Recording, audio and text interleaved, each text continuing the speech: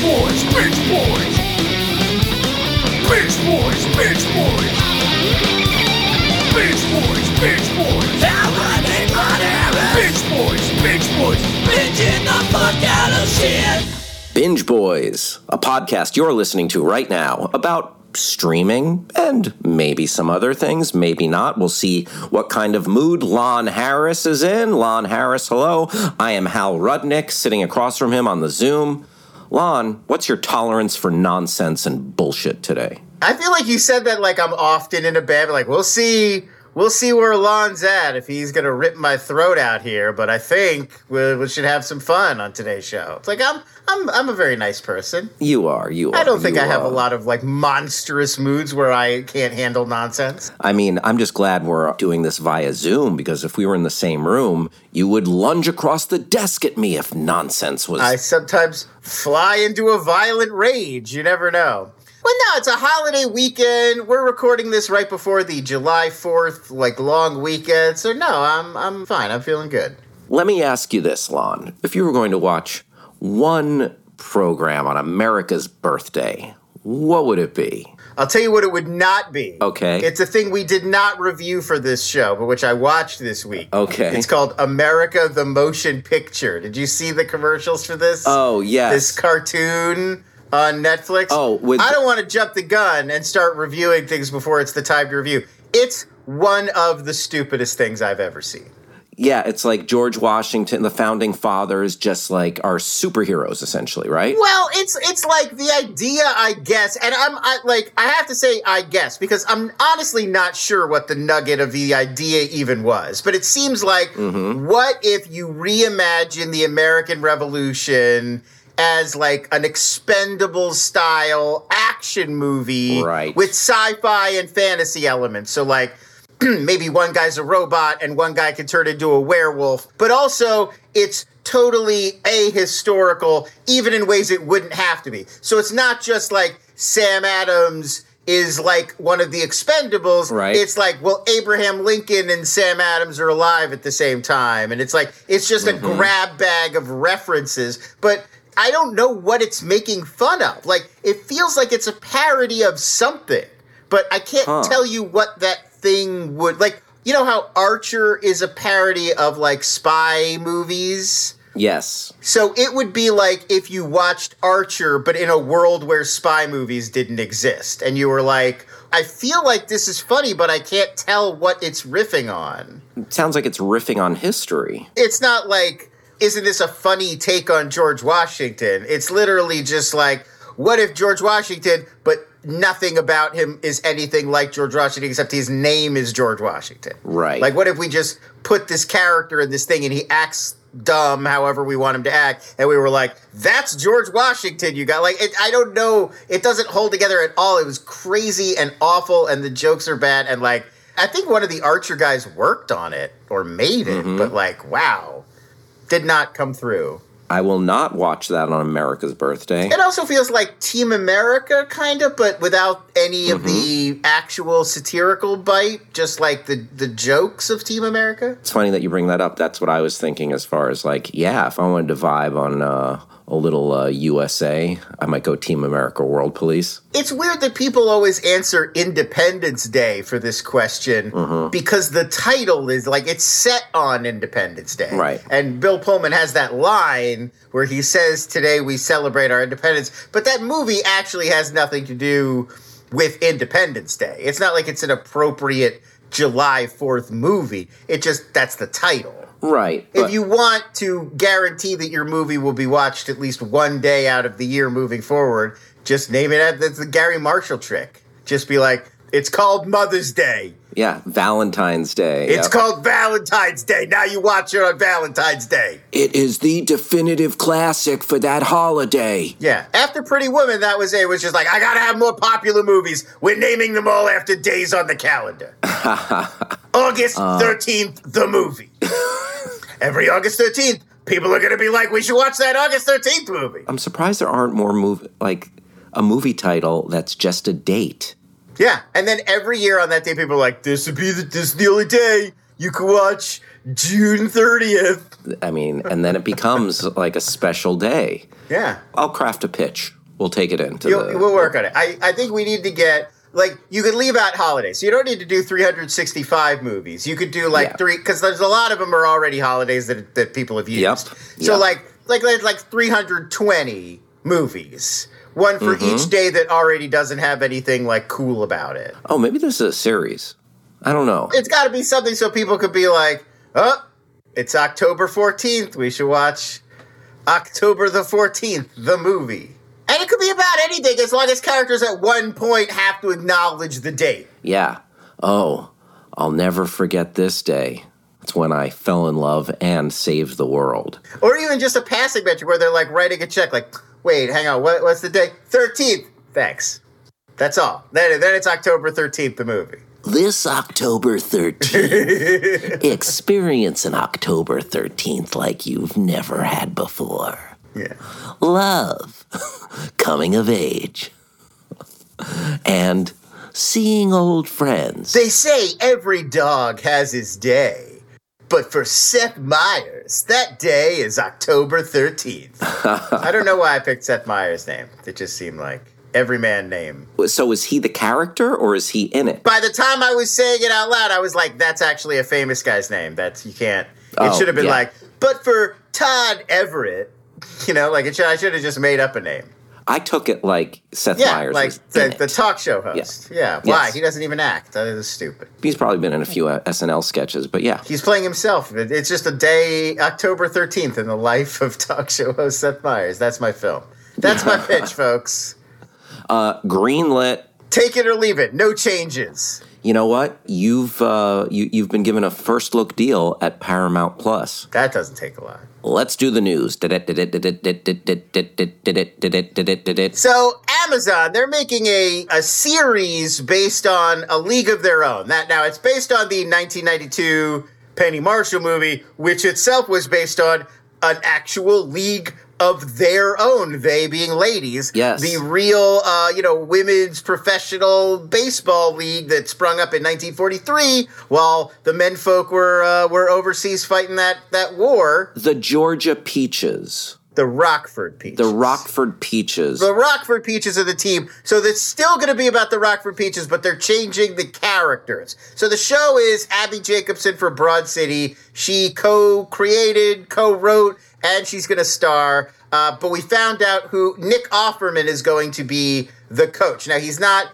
Tom Hanks was the coach in the movie, but he was playing a burnout alcoholic character named Jimmy Dugan. There's no crying in baseball. Memorably, the guy who said there was no crying in baseball. Nick Offerman's playing a different character, Casey Dove Porter. And you may be wondering, where does the nickname Dove come from? We know. He played as the pitcher for the Chicago Cubs. And during his pro career, he killed a dove mid-game with his forkball. Oh. So that's why he's Casey Dove Porter. Here's a trivia question for you, Lon, but I know you're not a sports enthusiast, I'm not but maybe you picked up this okay. little.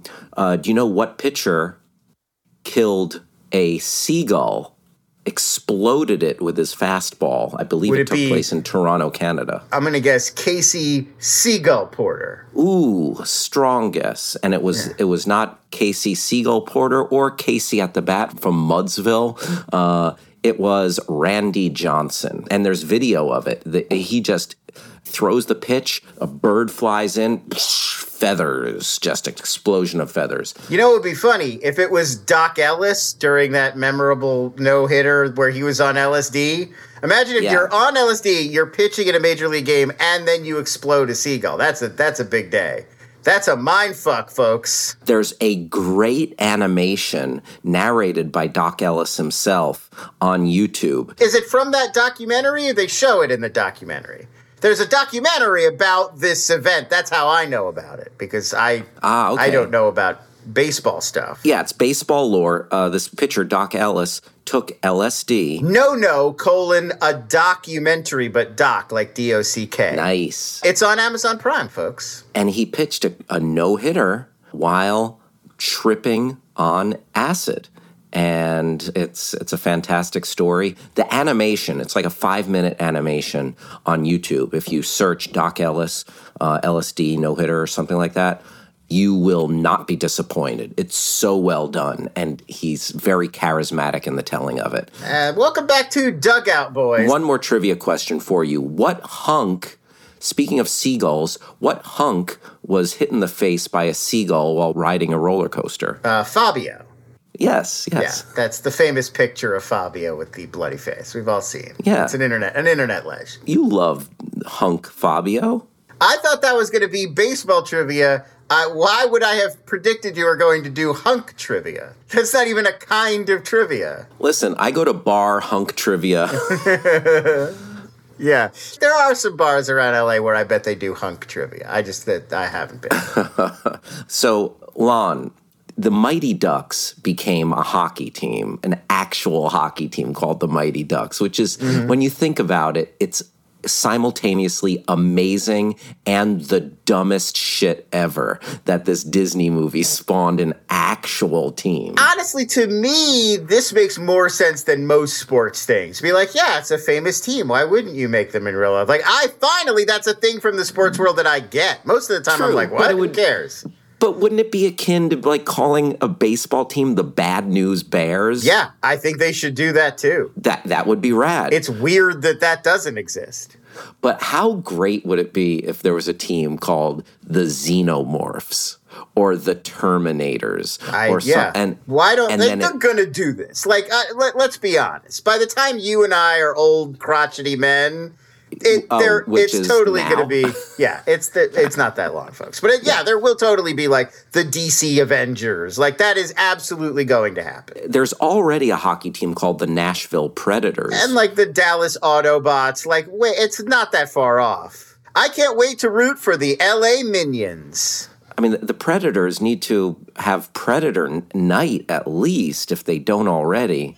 All right, moving on. The Weeknd, he's going to write and star in an HBO series called The Idol. It is about a female pop star who starts a new relationship with an LA club owner, and it turns out that guy is also the head of a mysterious underground cult. I'm assuming that's who The Weeknd is going to play.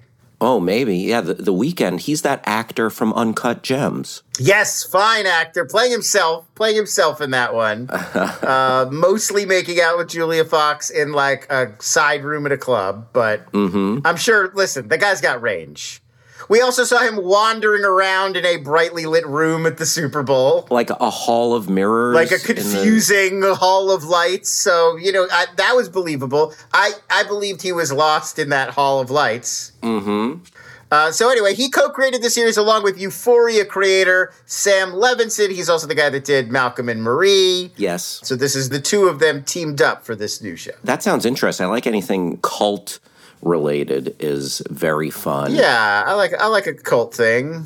A little underground. I like that the idea that he's an LA club owner with a secret dark side. It's like that's not a secret. It's like you could have just stopped with LA club owner. There's no If you were an LA club owner and all you did like when you weren't at the club was like early to bed, early to rise, work out, eat healthy like that. You just like drop off the kids at soccer practice. That would be the surprise. That's a crazy twist. Oh, yes, absolutely. Yeah. They're like, and by night he's sacrificing virgins. It's like, well, I assumed if you ran a big LA club. Yeah, like on the low end, drug trafficking. Right.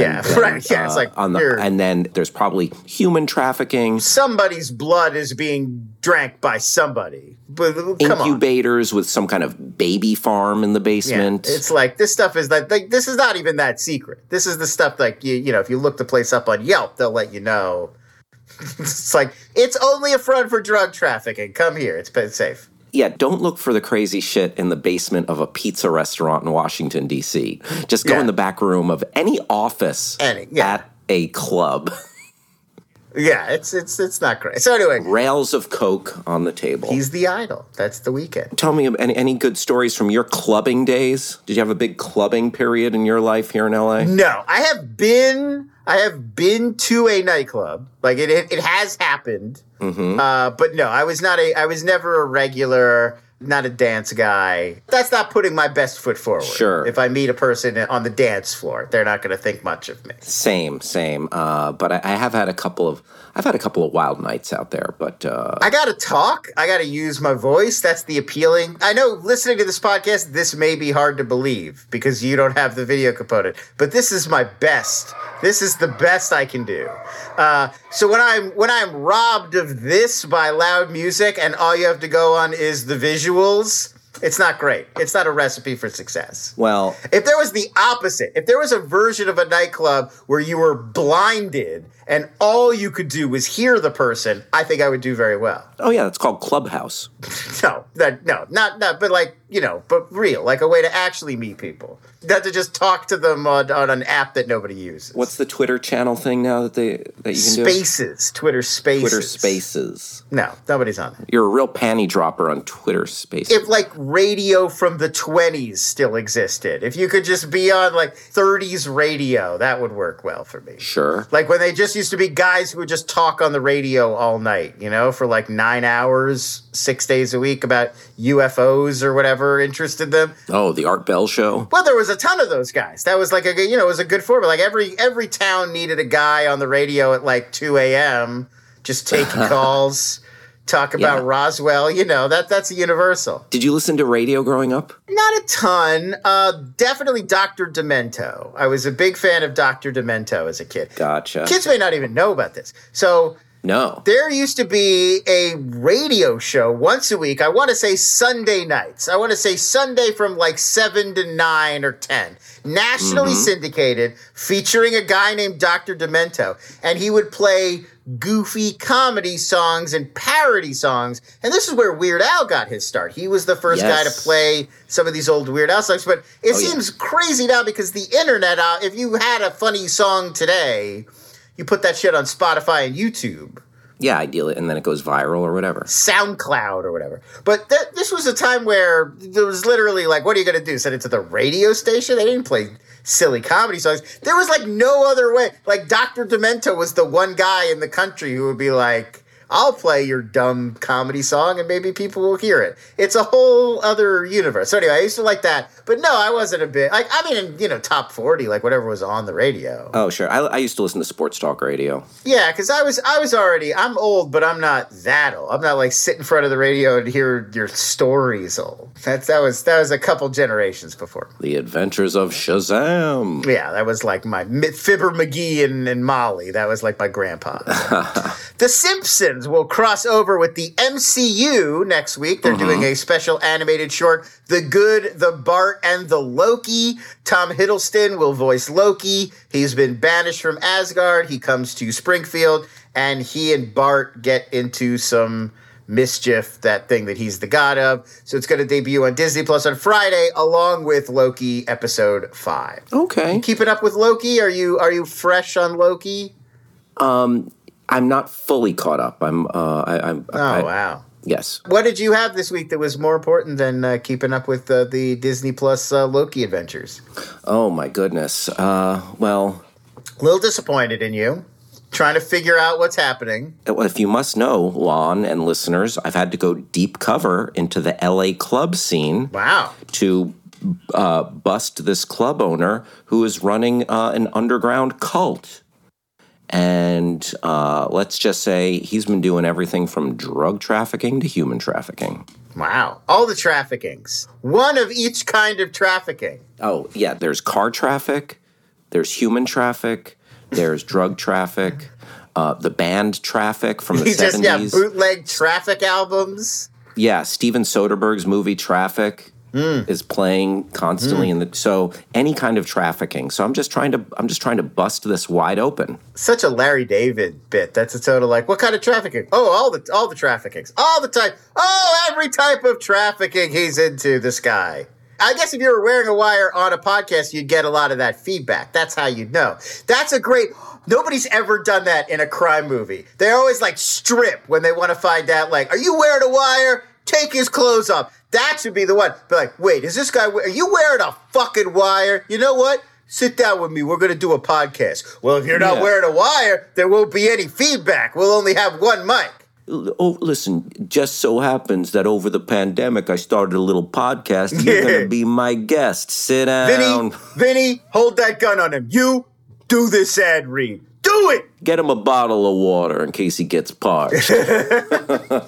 Do this fucking ad read, so help me. Anyway. That's a pretty funny scene. That's my new sketch. The crime boss also getting into podcasting. You know what? 5 stars. Send it to Lorne Michaels. Oh, wait. His ad reads are all just like obvious extortion threats as well. Listen, you're going to order one of these Casper. You got a real nice bedroom. Be a real shame if something were to happen to it. Easier to just get this Casper mattress. You know what I'm saying? Listen, some of your underwear already has holes in it. You wouldn't want a hole in it from my 9mm now, would you? Order MeUndies. MeUndies. You get the Blue Apron, you make the dinner, everybody's happy, no chance anybody's going to get poisoned, but you don't get the Blue Apron. I don't know, no guarantees. You know, anything can happen. A lot of dangerous chemicals in some of these foods, you know. Very dangerous. Or maybe you'll end up with a red apron from blood, from your own fucking blood, you son of a bitch. Order Blue Apron or I'll come to your house and put a hole in you. There you go. You bastard. I like it. All This right. is a good. This is a good. I bit. like This is a that. good Very bit. good. The Mafia podcast. Yeah. I think we should always end every bit with a minute of trailing off. Like, yeah, that's good. Yeah, I think we really nailed like that I'm one. debating in my head, do I want to keep riffing or do I want to move on? You know what? I Enough think maybe time has move gone on. by. Yeah, I think we move on. And scene. Amazon renewed the fantasy series Good Omens for a second season. The series, of course, based on a novel by Neil Gaiman and the late Terry Pratchett.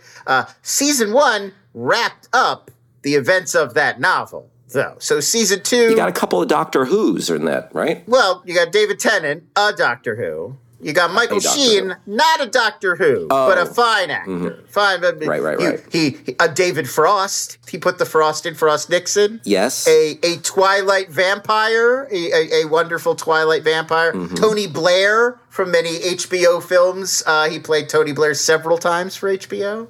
Oh, okay. You remember that film, The Special Relationship, where Dennis between Quaid is Bill Clinton. Clinton? Yeah. He's Tony Blair in that film. I believe also in Gotcha. The Queen. I believe he played Tony Blair in that Helen Mirren film, I want to say. He cornered the Tony Blair market the same way the guy from Mindhunter and Once Upon a Time in Hollywood cornered the Charles Manson. The Charles Manson market, exactly. You are correct, sir. He did play Tony Blair in The Queen. I'm right about that. I'm very smart. So anyway, the two of them, Sheen plays an angel, Tennant plays a demon. In the original story, they have to join forces in order to prevent the apocalypse because they both like humans and hanging out on Earth. Neil Gaiman said he and Terry Pratchett had discussed before we lost Terry Pratchett. They had talked about what a second story might look like. So there is some Pratchett influence still to come. But yeah, they're just going to write an original series. That will be coming back sometime probably next year. Very nice. Have you watched some Good Omens? I read the book. So I was a big fan of the book. And then I watched the show. It's very fun. It's a lot of fun. It's a very clever book, and they do a good job of adapting it. I'm interested to see how it works now that they can sort of tailor it more towards Sheen and Tennant and the world kind of that they created. Like, I'm not sure how it's going to work because it's a pretty accurate adaptation of the book. Right. Like, season 1 is very much like, here's Good Omens as a show. So I'm curious to see what happens now that they can get looser with it. Yeah, that's always a crapshoot when you're left to your own devices and you don't have They are a very appealing pair. Like, those Yes. two guys are very good, and it's fun to see them together. It's one of those things where a lot of fun people pop up, you know? Like, I don't necessarily want to give it away, but they do a good job of filling in a lot of the side characters with, like, a recognizable comedian or a TV personality that you like, or, you know, like... Jim Gaffigan, Oprah. Yeah, well, like Jack Whitehall shows up, John Hamm shows up, Michael McKean, you know, like so I'm looking forward to more of that too. Like, I'm sure season 2, because you know it's a little bit like it's got a kind of a Dogma sensibility where it's like it's a religious cosmology, but in a snarky, funny way. Right, throwing stones at sacred cows, etc. Well, they're kind of self-aware about how elaborate and wild some of this mythology can get. Oh, sure. All right, and then to wrap up the news, I sent you a bunch of trailers to watch. We'll go through them quickly. I just want to get your thoughts. I have some thoughts myself. First, Jolt.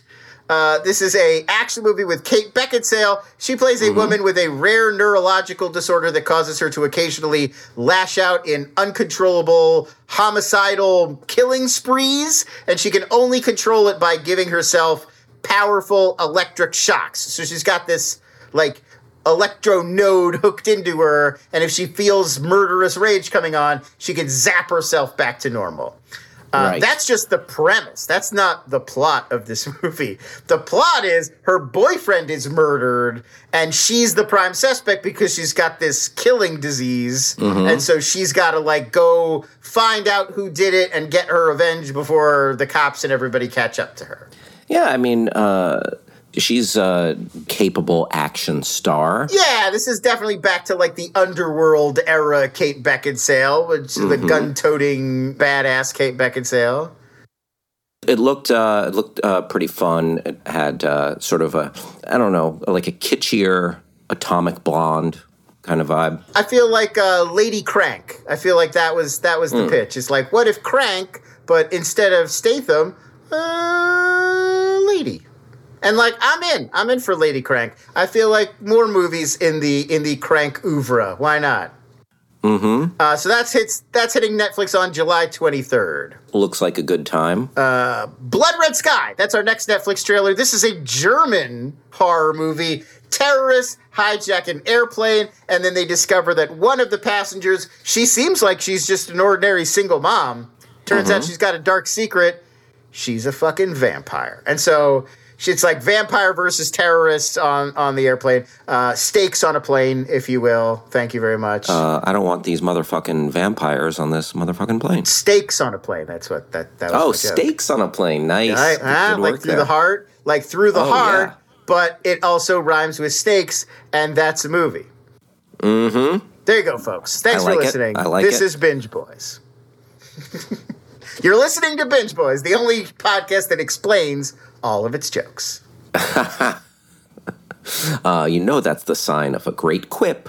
Sign up for our Patreon to get the annotated edition of all of our podcasts. That's where I will listen along with you and explain to you what's funny about everything we're saying. Coming soon to Patreon. It's like the Talmud, but for Binge Boys. I love when we get into esoteric Judaica. See, the Talmud. No, we don't need to explain. We don't need to explain the Talmud. Let's move on. What did you think about the vampire terrorism movie? It looks like a good time. It looked like it had a little bit of a let the right one in kind of vibe. Like See, secret vampire hiding out among the normies. Sure. Yeah, because it wasn't like that over the top in your face until the shit hits the fan. Yeah. Yeah, and then they bare their fangs, and it's game on. Game on at 36,000 feet. Wow. Tagline, folks. Hope somebody's listening from Germany right now. I should say, I'm saying German. It's a co-production because the terrorists are played by English-speaking actors. One of them is Dominic Purcell from Prison Break and The Flash. An international production, I should say. Here's my only thought. Yes. I feel like I am nostalgic for an era when they maybe wouldn't have had to tell you right away that it was a vampire. Like, wouldn't it be cool to watch this movie and you know that there's some twist? Like, terrorists take over a plane. This single mom somehow is going to take them on. She's got some kind of crazy secret. But I don't know. I feel like knowing going in robs you of the most fun thing about the movie, which is the surprise of, the vampire. You can't. It's hard to sell tough without advertising wise. Otherwise, to it's just bury the lead like terrorism. that. I understand that. That would be a plum reveal, but then again, what's going to get you to watch it? What is it? Just like a female passenger 57 or something? Wait, you mean this is a movie just about a woman? No, I don't think. Well, she's a vampire. Way. Oh, okay. Well, she's if she's a dead woman, then yes, I'll watch it. But if it was an alive woman, or as long as it's a supernatural woman, but just a regular mortal woman. Yeah, not interested. Pass. I like that the Netflix tweet was like the tagline or what they're using to promote was like the terrorists planned for everything, but not a vampire on the flight. It's like, well, you wouldn't. You would not plan for that. I don't think you can lay that on the terrorists. Yeah. Like, you're like, oh, you guys didn't plan for a vampire? It's like, well, there's supernatural. I mean, you don't plan for mythological problems when you're organizing a terrorism op. Oh, here's another tagline for the movie. Taking the classic stewardess line, coffee, tea, or blood? Yeah, there you go. I was saying, I feel like Air Force Blood would also have been an acceptable name for this. Sure, it's like sure. It is like Air Force One, but not the president, but with a member of the undead. I like the idea of a terrorism. Another sketch idea. They're getting ready. Yes. It's like, okay, you wait in the alley, got the van ready to go. We come into the bank. You two are on crowd control. You get into the vault, take the manager through the back, and then we're out in 45 seconds before the alarm goes off. Like, what if the manager has a Cerberus? I'm sorry, the three-legged dog from hell. What if that's in there and the manager sicks it on us before we can get into the vault? Like, well, we don't need to prepare for mythological or cryptozoological threats. How many times have I told you? Yes. What if the house we're breaking into is guarded by a cyclops? Yeah, it's like, are we sure that Bigfoot is not working security at the bank? Well, he's not real, so we don't need to plan for it. Random cryptozoology. I'm all for it popping up more often. Just in life or in films? Oh, in life, that would be frightening. Why aren't I constantly being attacked by mythological beasts? I want more Loch Ness monsters. It's like, just the other day, I was strolling through Runyon Canyon, and I thought, where are all the chupacabras? This place used to be crawling with chupacabras. Oh, but all that fracking led to the end of the chupacabra. Is the plural of chupacabras with an S, or is it just chupacabra? I feel like it's... Ooh. I feel like you have several chupacabra. For some reason, it just sounds right without the S. Yeah, I don't know. My friend, back in the day, chupacabra used to roam the plains. The jackalopes as far as the eye could see. Mm-hmm. One more trailer we've got to talk about. The Many Saints of Newark. I know you were saying the other week there is just one Saint of Newark, and I'm here to say you're fucking wrong. There's many. This is the Sopranos prequel film. It's set in the 70s in Newark, New Jersey. Michael Imperioli, he's James's son, the son of the actor who played Tony Soprano on The Sopranos. He's starring as young Tony Soprano. We've also got John Bernthal as Tony's dad, Johnny Boy Soprano. Wait, what's the actor's name? Michael Imperioli. Or no, Michael not Imperioli. Gandolfini. I'm sorry. Yes. That's my mistake. James Gandolfini played Tony Soprano. Michael Gandolfini will be playing young Tony Soprano. We got John Bernthal as his dad, Johnny Boy. Alessandro Nivola as Dickie Moltisanti, Christopher's dad. Christopher played by Michael Imperioli. That was the mistake I was making. Corey Stahl as the younger junior soprano, and Vera Farmiga as Tony's mom, Livia.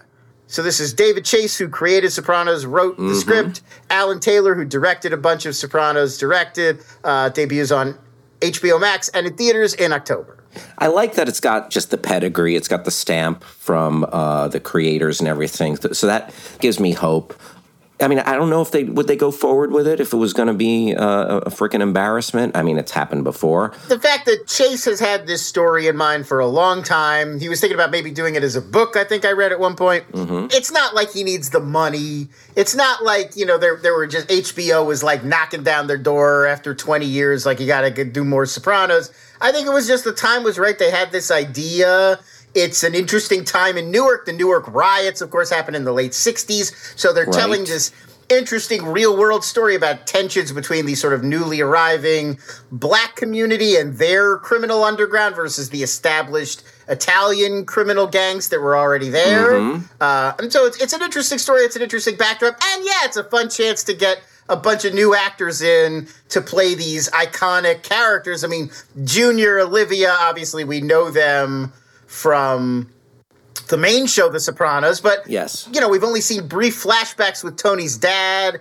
We never really got to know Dickie Moltisanti. He sort of hangs over the show, this like beloved sort of uncle who helped to raise Tony that he talked about a lot. There's a lot of stuff from The Sopranos that could pay off here. I mean, Tony always felt so protective and paternal towards Christopher because of how Dickie was with him. So we'll get to sort of pay that off. And then seeing what Livia was like when Tony was younger. And I think obviously you can even tell from the trailer, they're kind of giving Vera Farmiga a little bit of an Edie Falco quality to kind of see like Tony carried some of this stuff with him in the future when he fell in love with Carmela. So I think there's a lot of interesting threads here. Corey Stoll as Junior Soprano is a really interesting bit of casting. I'm really looking forward to this. Yeah, fell in love with Carmela, but always had a Guma. Always had a Guma or two. At some points, there were multiple Guma. Multiple Guma. Is it Gumas or just Guma? That's a good question. What if your Guma is a chupacabra? What if your Guma is a chupacabra who loves gabagool? That's in the prequel. We find out that Tony's parents were killed by gabagool. That's why he's so obsessed with eating it in the future. I enjoyed a little taste of Ray Liotta at the end of the trailer as well. Yeah, and Leslie Odom Jr. pops up as an original character as well. You might know Ray Liotta as Henry Hill from Goodfellas, or a satisfied customer of Chantix. Chantix, if you are trying to quit smoking... Wait, are Chantix sponsoring Binge Boys? Talk about a dream get. Yeah, wow. I would enjoy any sponsor, but especially Chantix. Be a good fella. Quit smoking with Chantix. Well, you smoke 3 packs a day, so you could really this would have a personal payoff.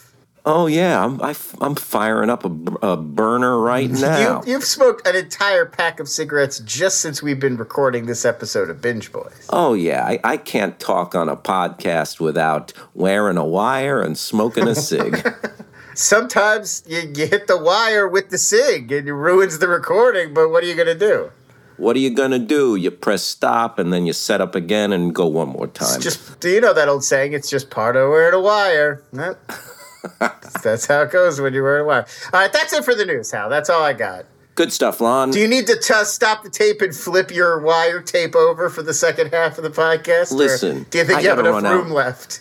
I got to run out and buy another pack. So, to be continued. When we come back, we're going to... That's the last time I ever see Hal. He left to go get cigarettes during a podcast and never came home.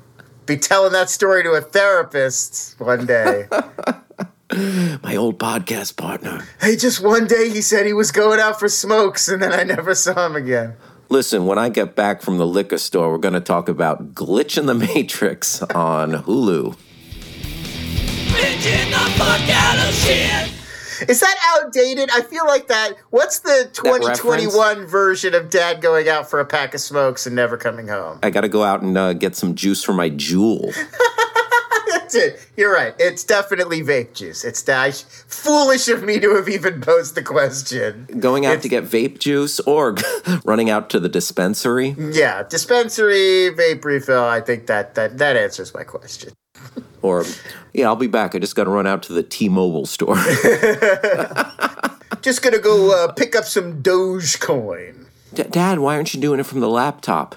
Don't ask me questions. That's just Elon Musk's kid. That's the only kid that's going to grow up like, Dad said he was going out to buy Dogecoin and dig a tunnel and never came back. How do you pronounce his name again? I don't know. It's like XK71. Yeah, it was a series of symbols. You know what? This is a good transition into Glitch in the Matrix. It is, actually. Yeah. Glitch in the Matrix on Hulu from Rodney Asher, who directed Room 238. 7. So close. 237. I had both those goddamn numbers in my head and I chose wrong. I am a bad 50-50. Don't play roulette with me. But Glitch in the Matrix, it takes you inside the internet and... it does not. This is not what it's about at all. Rodney Asher does the same thing in all of his movies, which is you're hearing experts about a topic, interesting people, thinkers, people who've spent a lot of time studying or contemplating something, whatever the subject of the film is. But you never see them. They're always off-screen, represented in some other way. So 237 is about people who have fascinating or weird theories about The Shining, the Stanley Kubrick movie. Stanley Kubrick's The Shining. But you only see clips from the film or images. You never see the people who are talking to him about their theories. He kind of lets you use your imagination as to what kind of people they really are. And he does the same thing here. So it's all people with interesting ideas or theories about the question of simulation theory. Like, do we live in a simulated reality, or is our reality verifiably what you see around you? And we do have a combination of people who spend a great deal of time playing like online simulated games and have theories about it. And they are represented by crazy, bizarre avatars of them of their own creation of like robot monsters and like really ridiculous, cool looking. The version of it in this one is you do see the interview subjects, but they're being represented by, digital animated avatars instead of their real selves. But then there are a couple of experts who are just chiming in and positing thoughts in regards to these theories who are actually themselves. But it seemed like to me the people who spend more time in cyberspace and simulated worlds are the avatars. Right, yes. To me, it doesn't really shed any light on like whether or not we're in a simulation or not. I mean, I'm just like, I think that's foolhardy. Well, you were expecting an answer? I mean, always. I wanted a definitive yes or no. I want any documentary to end like The Jinx, where Robert Durst said, I did it, I killed them all. You wanted like The Robot, and Errol Morris is like, did you put us in a simulation? The robot's like, all right, yeah. Exactly. You got me. So that didn't answer the question. But what it was pretty fascinating, I love how it connected it to sci-fi and Philip K. Dick, one of the grandfathers of the genre. And he was essentially the kind of father of the notion of living in a simulation. Well, yes and no. I mean, it's an old idea. Like Descartes even is like, I think, therefore I am. That's his explanation for even that. Is yes. Like, well, all we really know is that we exist. Like, I think, therefore I am is basically like, if I'm thinking, even if I'm confused about everything, well, there's an entity that's thinking. So that entity exists, so I exist. Now, I don't know what form that might take. Like, I could be a brain in a jar, or you could be deceiving me, but there would still be a me to be deceived, so I must exist. I feel like just the notion of like, oh, man is God's folly, and like, what is like, is there a puppet master? The interesting thing about Philip K. Dick was not that he was positing it as a hypothetical, but one, that he was writing such compelling stories about the idea, but two, that he really believed this. Like, we could spend the whole podcast talking about this. I'm fascinated by this stuff. But Philip K. Dick really believed that he had this out-of-body, otherworldly, spiritual experience where he had become awoken to the fact that he was not just Philip K. Dick, but he was part of some much more elaborate cosmological consciousness, and like the world is not what we think it is. That we're... Sounds like my dude got red-pilled. What? Yeah, dude was woke. He was seriously canceled by the woke Philip K. Dick mob. So he wrote a lot of stuff later in his life, and he gave a lot of speeches and lectures about this, and one of those lectures is kind of the backbone for this movie. But yeah, I mean, I think like all of the guy's other movies, it's not educational as its main goal. It's really about the people who believe in this and the experience of believing in this, and what about human life would make you believe this, as opposed to, I'm going to like lay out the whole theory for you and walk you through it. Right. And it seems like one of the commonalities is just like I picked up from a couple of the stories that were told, and there's a longing or an emptiness that reminds me, it just smacked of the same thing. They're like, oh, what drives people to a conspiracy theory? It's like, oh, it gives me something interesting to just like center my life around, like just diving into this conspiracy theory. Yeah, there's a guy who's talking about, once I started looking for coincidences, I started seeing them all the time, and there were all these patterns. And I mean, that's on one level, that's how our brains are organized, to like look for patterns and find those repetition or whatever. But it's also, it's meaning. It's a search for meaning. It's like, how do I make waking up and going through this crap every day mean something? Well, I look for, every third day I see this kind of a dog. Or when I think about this person, sometimes they call me that same day. And like, you're trying to like find those patterns to make it all mean something when in reality it's probably mostly chaos. I mean, I think that's what a lot of this is like. It would be comforting if we were in a pre-programmed simulation because somebody bothered to make the simulation. If you take the blue pill. Well, I'm just saying, like, our regular life, it's like nobody gives a shit. It's all just random chaos and nobody cares what happens to us but us. Right. If you were in a simulation, it's like, well, the person who coded the simulation cares what happens to me. They took time out of their lives to code me, you know? Like, that's kind of a nice thought in some way. Like, it would be horrifying to be Truman Burbank in The Truman Show, but it's also like, well, Ed Harris, he really cares. He's not just, you know. Truman, you're my greatest creation. Yeah, like all of us are just wandering around and no one gives a fuck. But like he had an Ed Harris in the sky watching him every day. Lon, I give a fuck about you. Oh, well, that's very kind. But not really. You don't really. That's the point of me. I wish you nothing but nice times. And I will say it gets into some personal stories and explorations of the people that believe this stuff. And there is...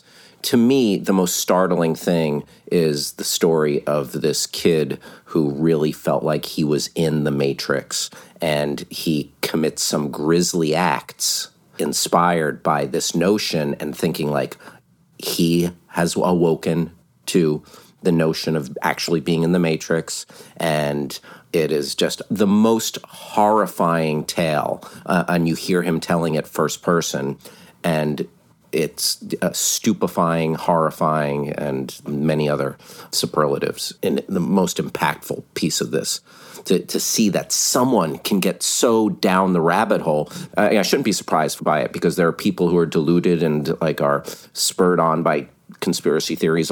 You know, you see it all the time in the news. Hence the Into the Storm documentary and QAnon and Pizzagate and all this shit. So this kid would he literally thought he was Neo, and yeah.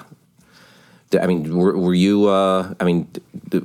shocked and appalled at that story? It's a very dark chapter in the movie. Yeah. So check out Murder Kid on Hulu now. Should be fun. Coming up, we're going to talk Physical on Apple. Binging the fuck out of shit. Lon, we both watched at least some of the show Physical. I fucking hated this show. God, really? I fucking hated every second of this. I think one of the underrated MVPs of comedy movies of the past decade is Roseburn. I think Roseburn is so underappreciated. Roseburn is terrific. Consistently very good. And it's subtle. Like, she's not somebody who's doing, and I don't mean a knock on other comedians who go very big, but there's a lot of comedians that it's always like an over the top. It's a big reaction. Your Kristen Wiggs, your Melissa McCarthy's. Your Kristen Wiggs, your Melissa McCarthy's, your Will Ferrell's. Yeah. Yes. Mm-hmm. And Rose Byrne can get big laughs out of an eyebrow, out of a little look, a little aside, a wry line reading. She's very good. In fact, part of the reason this show bugged me so much, I think, is because she's doing a very good job of acting. This entire show is from not only the perspective of the main character, but we are inside her brain. We're not only seeing everything play out from her POV, we're literally hearing her internal monologue constantly. Mm-hmm. I'm not sure any character would be likable if you could hear everything they were thinking, but this lady is a fucking monster. Yeah. That's the point. Like, I'm not saying anything the show doesn't know. It's not flattering to hear all of the ugly things this woman is thinking about herself and everybody else. This is maybe the most hostile, angry show I've ever seen. I'm not saying there's something wrong with the show being angry, but what's it angry at? Like, what's it even? It seems like it's aimed at everything. It's just angry at the world. It's angry at everybody in this woman's life. It's angry at her. And it's just like, it was making me angry. Yeah, it was an interesting portrayal because there's a disclaimer at the top of the show that it depicts eating disorders. And yeah, she binges and purges. She's got a real problem with. Yeah, and it's elaborately like shown in the show, and it's very Like it's almost like this ritual that she goes through with her binging and purging. And it's very upsetting and it's very detailed. Yes, absolutely. And I feel like I agree with you. It is very harsh. Like she is so judgmental of everyone and everything around her. But I bought it in a sense of she was so harsh with herself. Her self-loathing was so intense that she viewed the world with that same lens. Yes, and the show understands that this is projection. When she sees a heavy person and she's like, oh, that disgusting fat pig. They're like, the show is smart enough to know that it's not hatred directed at that other person. It's that character's hatred of herself and her body dysmorphia and her lack of self-esteem and confidence and all these other things. But I'm just saying the experience of living through it with her, I didn't feel like I was gaining anything out of it. I just felt like it was almost physically painful to endure. I mean, I got on board with it. It was an interesting depiction. Like this, it felt like this mindset resonated to a degree that, like, you know what? I can see like this person is abusing themselves in this diluted way to try to be better and reach this ideal through a very destructive way, obviously, bulimia. And she's treating the world around her, at least mentally, in the same way. The thing that bugged me about this show a little bit was like all the details, like how the world unfolded. It just seemed a little bit more complicated than it needed to be. Like the way she found this workout class and like the deal that she struck with the people in the workout class and her husband's aspirations. It was just like, there were a lot of rough edges, it felt like. To me, the biggest single problem is that beyond like just that it's just mean. It's just a mean, hostile show. Is that it's not only that she's thinking awful things about literally everyone and everything she encounters. It's that the world lives up to her negative view.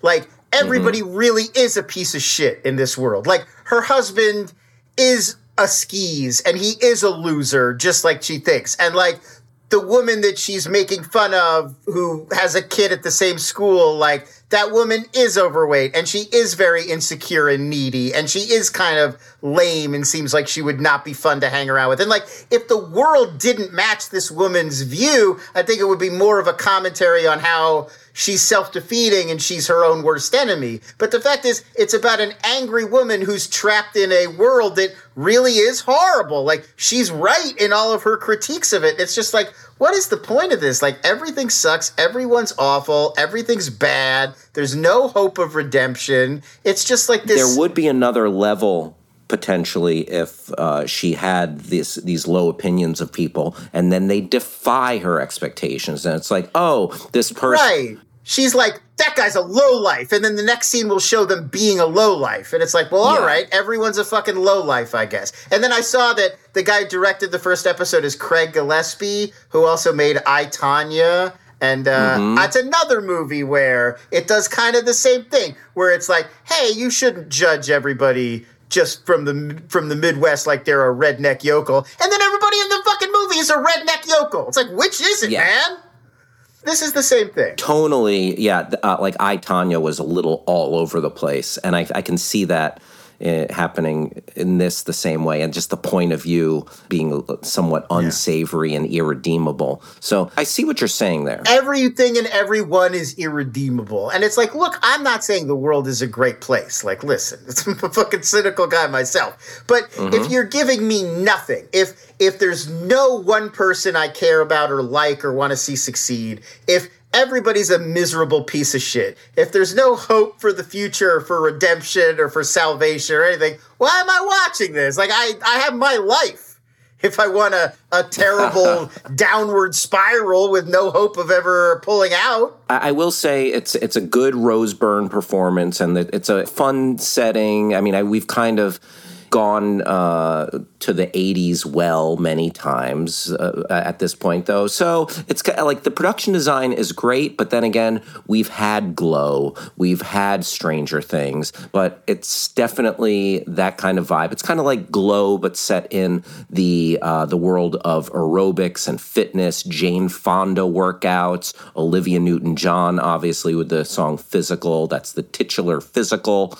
But there's some nice production value, though, that brings the 80s to life. If we even need more of that. There's odd needle drops because their whole bit, the main couple is they're not into 80s music. They're like they're older hippies.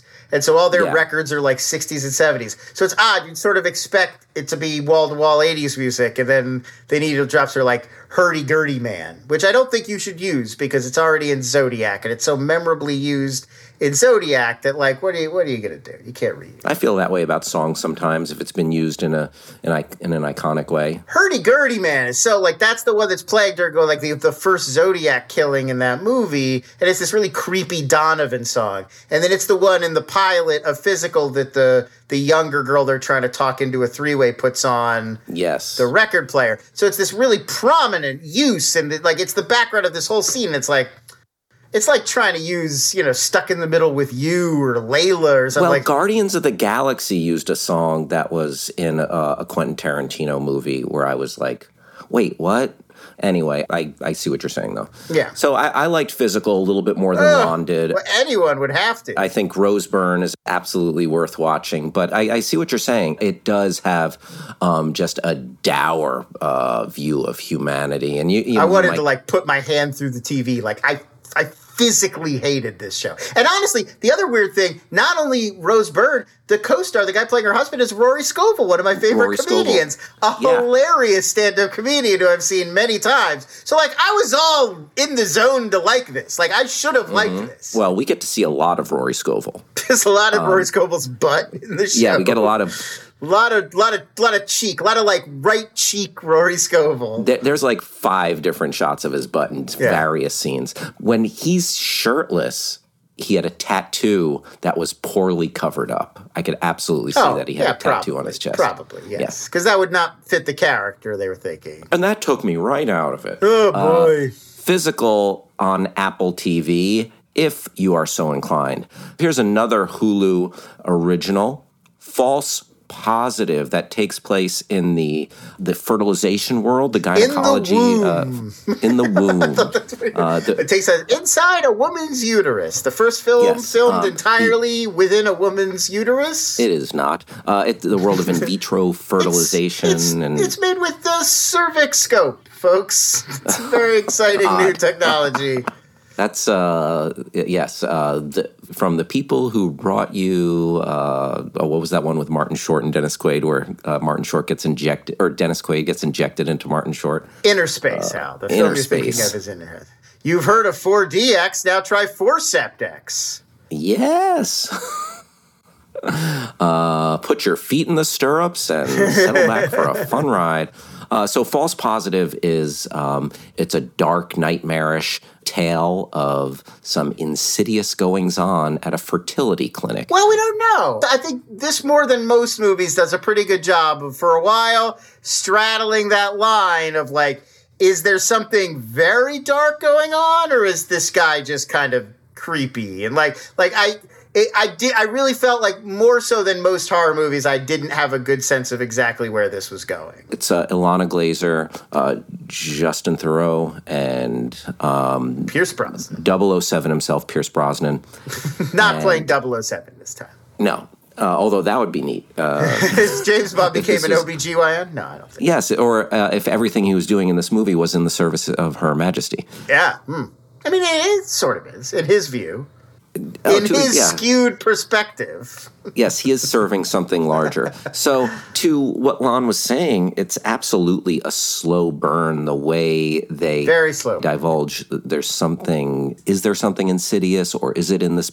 Is it in Ilana Glazer's mind? She and Justin Theroux are trying to get pregnant, and this is sort of like their last ditch option after many failed pregnancy attempts. It's definitely playing the Rosemary's Baby game of at first, she's just kind of suspicious of the doctor. Then she becomes more suspicious of her husband. And then by the end, she's just kind of paranoid about everything. Everybody wants to get at her and get at her baby. And then, you've got to kind of figure out what of it is real and what of it is all just in her mind. I would call this a poor man's Rosemary's Baby. I agree. I think mostly because it just doesn't, I don't feel like they had a great third act. I feel like you're kind of, I was into it. I was very curious about where it was going. I think it does one thing very well, which is obviously the key metaphor. What they're trying to do is like this process for a woman, like not in a horror movie context, like in real life, this process of going to fertility doctors and trying to get pregnant this way and interacting with the medical establishment once you are pregnant is in its own way horrifying and traumatic. So this is using the horror genre as like the metaphor. And I think that stuff it does very well. Like the horror of being poked and prodded and not being listened to and having your body be this kind of platform for all of this technology and all of these things that are kind of out of your hands and that feeling of losing control even of things that are happening inside of you. I think all of that is handled very well and I was into it. I just don't think in terms of the story they have a good place to end up, and it ends up kind of ending on a whimper and a cliche. Yeah, like what was, like, shame on this movie a little bit because it was 2/3 of like something strong leading up to it, but I think they could have divulged a little bit more, a little bit sooner, and then also the why. They just kind of didn't have anything, like they don't divulge anything because it's not very good. Yeah. The why of it was not strong. Like, are the dark arts at play here? Is there some sort of occult thing that is lurking beneath the surface? But it was just... I was very surprised when Severus Snape appeared and said that the dark arts were involved. I thought that we had defense against that. See, that's why I would have loved a little CGI Alan Rickman showing up. But hello, Dr. Brosnan. Oh, hello. I've been looking at your charts. Oh, man. Rival fertility doctors who both engage in wizardry. A simple potion could take care of this situation. Oh, he injected you with semen. Let me just use my fertility spell. Pregnatus. Big tummy-us. Okay. But, yeah, it was underwhelming. I'm like, really? That's it? And it's a bummer because there was tension set up, and I agree with Lon. It did use the backdrop of fertility for an interesting exploration. Yeah, and Pierce Brosnan's great. Like he's playing it exactly right, where it's creepy, but it's superficially he's avuncular and very comforting, and like it's not over the top like, oh, this guy's evil. It's deeply unsettling and it makes you very uncomfortable all the time. It's a very good performance. Yeah, he's just a little too touchy-feely. Exactly. But it's little things. It's not a cackling, snidely Whiplash villain, which I appreciated. I think works really well. Yeah. There's some stupid stuff too. I don't think you needed this at all, but there's a runner where she's the only woman at her workplace. Yes. Ilana Glazer's character, and she's kind of not treated with respect by the dudes. Even though she's their peer, she's not the assistant or whatever. They make her, like, order the lunches all the time. Right. And, like, little microaggressions at work. And it just, like... that doesn't add up to anything either. And it's like, at some point, you keep expecting this stuff to, like... build or come together, like all these threads to kind of get pulled together in some way. Like Rosemary's Baby has a conclusion where it's like, oh, all of these threads were kind of connected in a way. And this doesn't have that. You notice that it doesn't have that. Yes, the climactic scene, it's just like, okay. You just get there and you're like, oh, so those guys really were just dicks about lunch. Like it wasn't part of anything. Yeah. Yeah. But it's there on Hulu if you want it. I've watched plenty worse things. It's got some tension to it. If it's a topic that interests you in a genre, the pregnancy horror genre is something you enjoy, or if you're just a Pierce Brosnan stan, I would say this one for sure. Also, I'm a big fan of Broad City. That's a funny-ass show, and Ilana Glazer. Think about all of the gifts that Broad City has given us recently. Hacks, comes from the creative team behind Broad City. We get this from Ilana Glazer that we talked earlier in the show, Abby Jacobson, leading that League of Their Own series for Amazon. So like, wow, the creative force that came out of Broad City. Remarkable. Yeah, the tree of Broad City is fruitful. And I thought Ilana Glazer did a really nice job in a completely, non-comedic role. Like, it wasn't played with the kind of irony that Aubrey Plaza did Chucky. Right. I sort of thought, well, because Jenny Slate does those indie dramas, and I sort of was expecting something more akin to that, where she's playing a funny character who's just in a serious scenario. But no, she's playing it legitimately. She's a marketing exec. She's not a comedian or anything. And Justin Theroux is kind of a good, just smarmy, not quite completely there husband. It's a Justin Theroux type. I feel like you write this kind of role at this point, and you're like, give me a Justin Theroux type. And they're like, actually, Justin Theroux said he's interested. He's available. Like, perfect. Yeah, give me Theroux. The star of the most underrated drama of the past decade, The Leftovers. I thought you were going Mosquito Coast.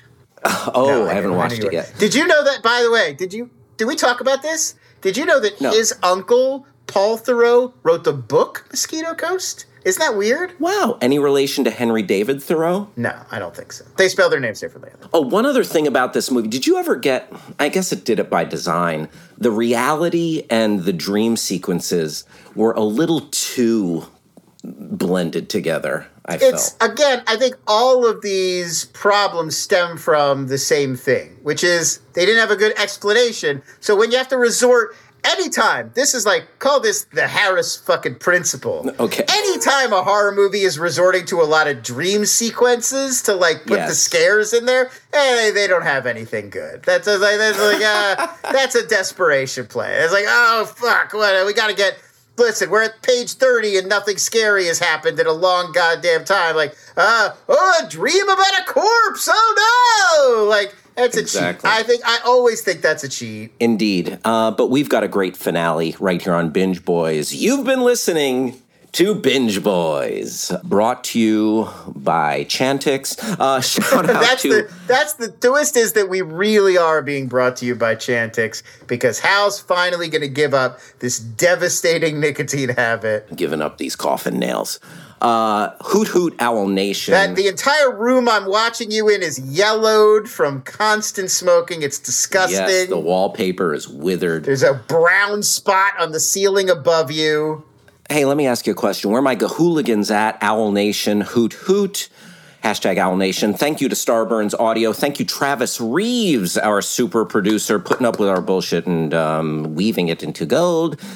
Jason K giving us some sweet rock licks to open up the show. Lon Harris, please tell folks where they can find you. Find me on Twitter. That's at LONS. You can also read the Inside Streaming newsletter where I write about this stuff 5 days a week. Inside.com/streaming. That is free. And one more reminder, it now has been up for a little while if you're listening to this, but check me out. I'm on the Rotten Tomatoes is Wrong podcast this past week talking about Armageddon. Only 38% on Rotten Tomatoes. I think it deserves much more respect. I was also on that show several months back talking about The Last Jedi.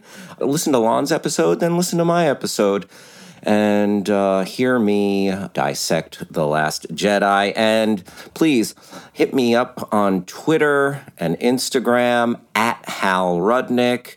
And if you Twitch, hit up my Twitch, twitch.tv/Hal Rudnick. Otherwise, we will talk to you next week. Bye-bye. Binge Boys, Binge Boys. Binge Boys, Binge Boys. Binge Boys, Binge Boys. Binge Boys, Binge Boys. Binge the fuck out of shit.